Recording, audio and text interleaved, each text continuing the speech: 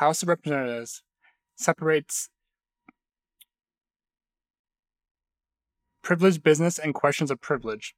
Privileged business relates to the order of priority of business before the House and is defined in House rules and precedents as business that has precedence over the regular order of business and so may supersede or interrupt other matters in that might be called up upon pending before the House. Questions of privilege constitute one form of privileged business. Clause 1 of the House Rule 9 recognizes two kinds of questions of privilege: questions of privilege of the House and questions of personal privilege.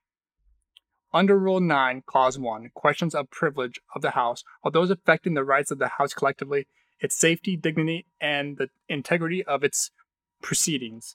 For example, questions relating to seating of members and the organization of the House at the beginning of a Congress have been held to raise questions of the privilege of the House, as have questions related to the health and safety of members and staff.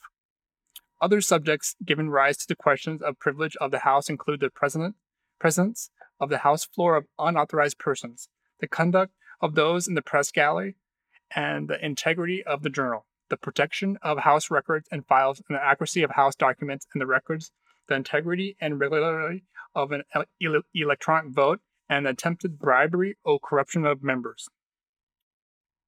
The Speaker determines whether a question that a member has raised does in fact qualify under the House precedents as a question of privilege of the House. Two of the general principles that guide the Speaker in making these determinations are stated in the House practice.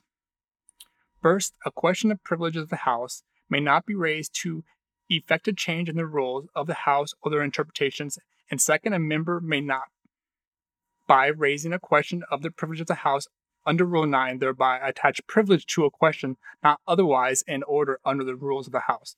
In other words, make a question a matter of privileged business. Clause 1 of Rule 9 defines questions of personal privilege as those affecting the rights, reputation, and conduct of members, delegates, or the resident commissioner, individually in their representative capacity. Under this rule, a member may rise to a question of personal privilege on the floor to respond to criticism of integrity specifically in relation to his or her representative capacity. Again, it is the Speaker who determines whether an allegation or statement gives rise to a question of personal privilege. Accordingly to the House practice, the allegation or statement must refer to an individual member and must reflect directly on the member's integrity or reputation. Mere statements of opinion about or general criticism of his actions as a member, or his voting record or views, do not constitute a ground for a question or personal privilege. Members have raised questions of personal privilege to respond to allegations about matters such as misuse of public funds, conflicts of interest, abuse of franking privilege, corruption and bribery, criminal conspiracy or perjury, violation of security laws, and knowingly making false statements with the intent to deceive. Members may raise the questions of personal privilege to respond to such public criticism, whether made by other members or, for example, in private publications. A question of personal privilege, however, may not be based on language uttered on the floor of the House in debate according to House practice because House rules provide a different recourse for such a case, a timely demand that the objectionable words be taken down. A member raises a question of privilege of the House in the form of a resolution.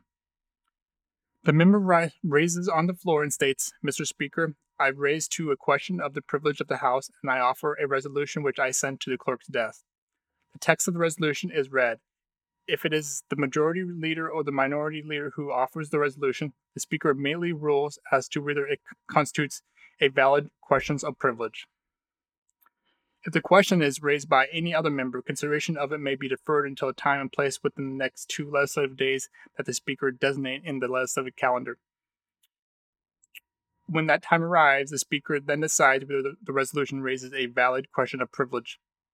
If the Speaker determines that the resolution does raise a valid question of privilege, the House proceeds to consider the resolution under the 1-hour rule, with the time for debate equally divided between the resolution proponent and either the majority leader or the minority leader, as the Speaker determines. The House may agree to order the previous question after the first hour of debate on the resolution. If so, the House proceeds to vote on the resolution without amendment or further debate.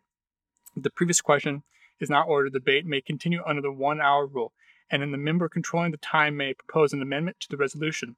Motions to table or refer the resolution or to postpone its consideration are also in order. A member raises a question of personal privilege simply by stating that he or she is raising on the floor for that purpose. A question of personal privilege is not raised by resolution.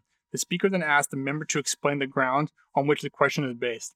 If the speaker determines that the member has raised a valid question of privilege, that member is recognized immediately to speak for 1 hour. After this hour for debate, the House takes no further actions on the matter. No vote occurs because there is no question for the House to decide.